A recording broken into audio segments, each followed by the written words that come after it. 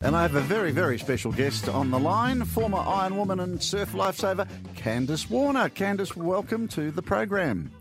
Thank you for having me. You're very welcome indeed. And you're going to talk about something that's very, very important, and that is swimming in unpatrolled beaches, and they can be very, very hazardous. I know there's a campaign underway. Tell us all about it. Yeah, well, the campaign is obviously, with summer and the record number of drownings due to rip currents, the campaign is all about swimming at patrolled beaches. And I know that in WA, the rips aren't huge like they are, I guess, more on the East Coast, but everyone goes on holidays. And when they do, they swim at unfamiliar beaches. So it's important that when people go on those holidays, they swim at patrolled beaches and they swim in between the flags. And there's more to it than that, isn't there? Going back to when the kids were very little kids, get them used to the water very early. Yeah, it is. Get them used to the water early, and a great way to do that is signing your kids up to the local nippers. So heading down to the local beach and the local surf club and getting involved in nippers on a Sunday morning or a nippers camp. First of all, it's fun. Like I did it growing up, and it's so much fun, and you get a real love for the ocean. But it's also great for the young kids, and as adults, seeing your kids do these programs because they learn about the ocean. They're educated on the sea, the rips, how to respect the ocean, and also if they do get themselves into trouble, how to get themselves out. And I think that's such a vital and an important skill to have when we live in a country that's surrounded by water. Yeah, good point that you make. And I think, is it fair to say too that, the parents some parents might say, look, our kids have been to swimming lessons, they're pretty good. Is it possible that they could be lulled into a false sense of security and so they know how to handle themselves in the water and they drop their guard sometimes?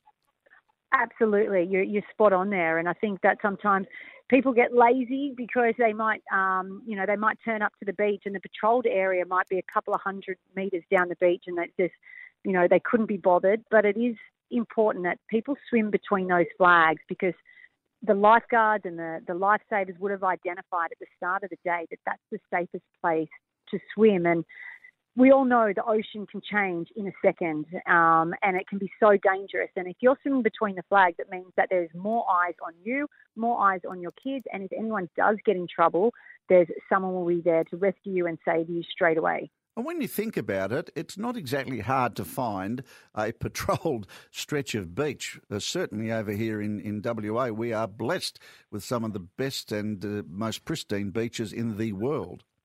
You are absolutely blessed. I lived in WA for quite a few years and I was a member of the City of Perth Surf Club, and I can tell you your beaches are second to none, and just even they're so clean and beautiful. But it's not hard to find a patrolled beach, but if you do have trouble or you are going on holidays and you may not know where those patrolled beaches are, Surf Life Saving Australia has teamed up with Nutrigrain, and all you need to do is grab a cereal box and there's a QR code on the side. Scan that and it will direct you to a website and it will show you all the patrolled beaches in the country, but also the closest patrolled beach to you. Mm. All right, well, now, Candice, on to another couple of bits and pieces. That's very good advice that you have given, but I have a confession to make, and I'm going to make this public. I am a closet lover of the back page on Fox. Oh, that's good. It's always nice meeting a fan of the show. Oh, look, you're fantastic on it, and so are the guests. And I so admire Tony Squires because I reckon he's one of the greatest compares of any TV program, and I've been in the business for just a year or three, that I've ever seen. He's just terrific.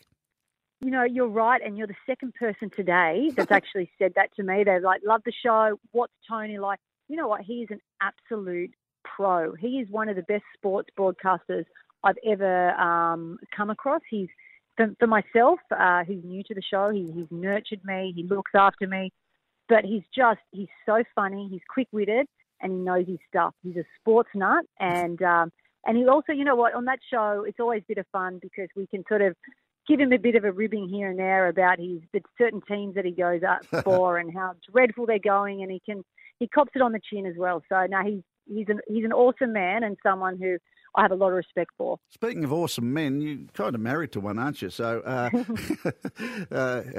now, have you got a nice list of things to do around the house for your recently kind of semi-retired husband?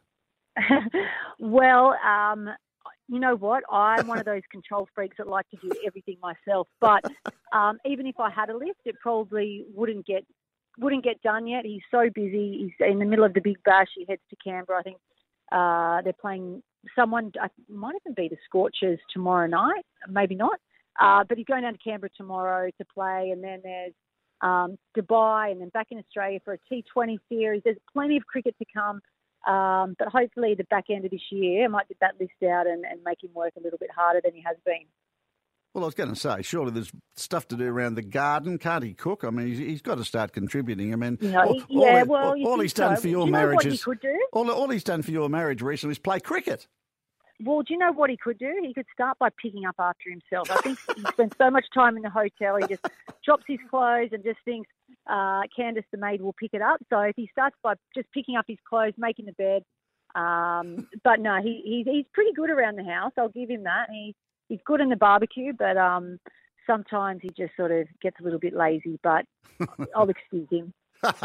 I'm sure you will. And again, all the best for Backpage coming into 2024. Thoroughly enjoy your contribution to you. Terrific. And it's been wonderful talking to you on our program this morning, Candice. Thank you very much for having me, and I hope everyone's enjoying the beach just like we should be. 41 degrees here today, Candice. We'll do our best. Oh, wow, that's a swelter. Yeah, it is. Good on you. Thanks for your time. See you. Bye.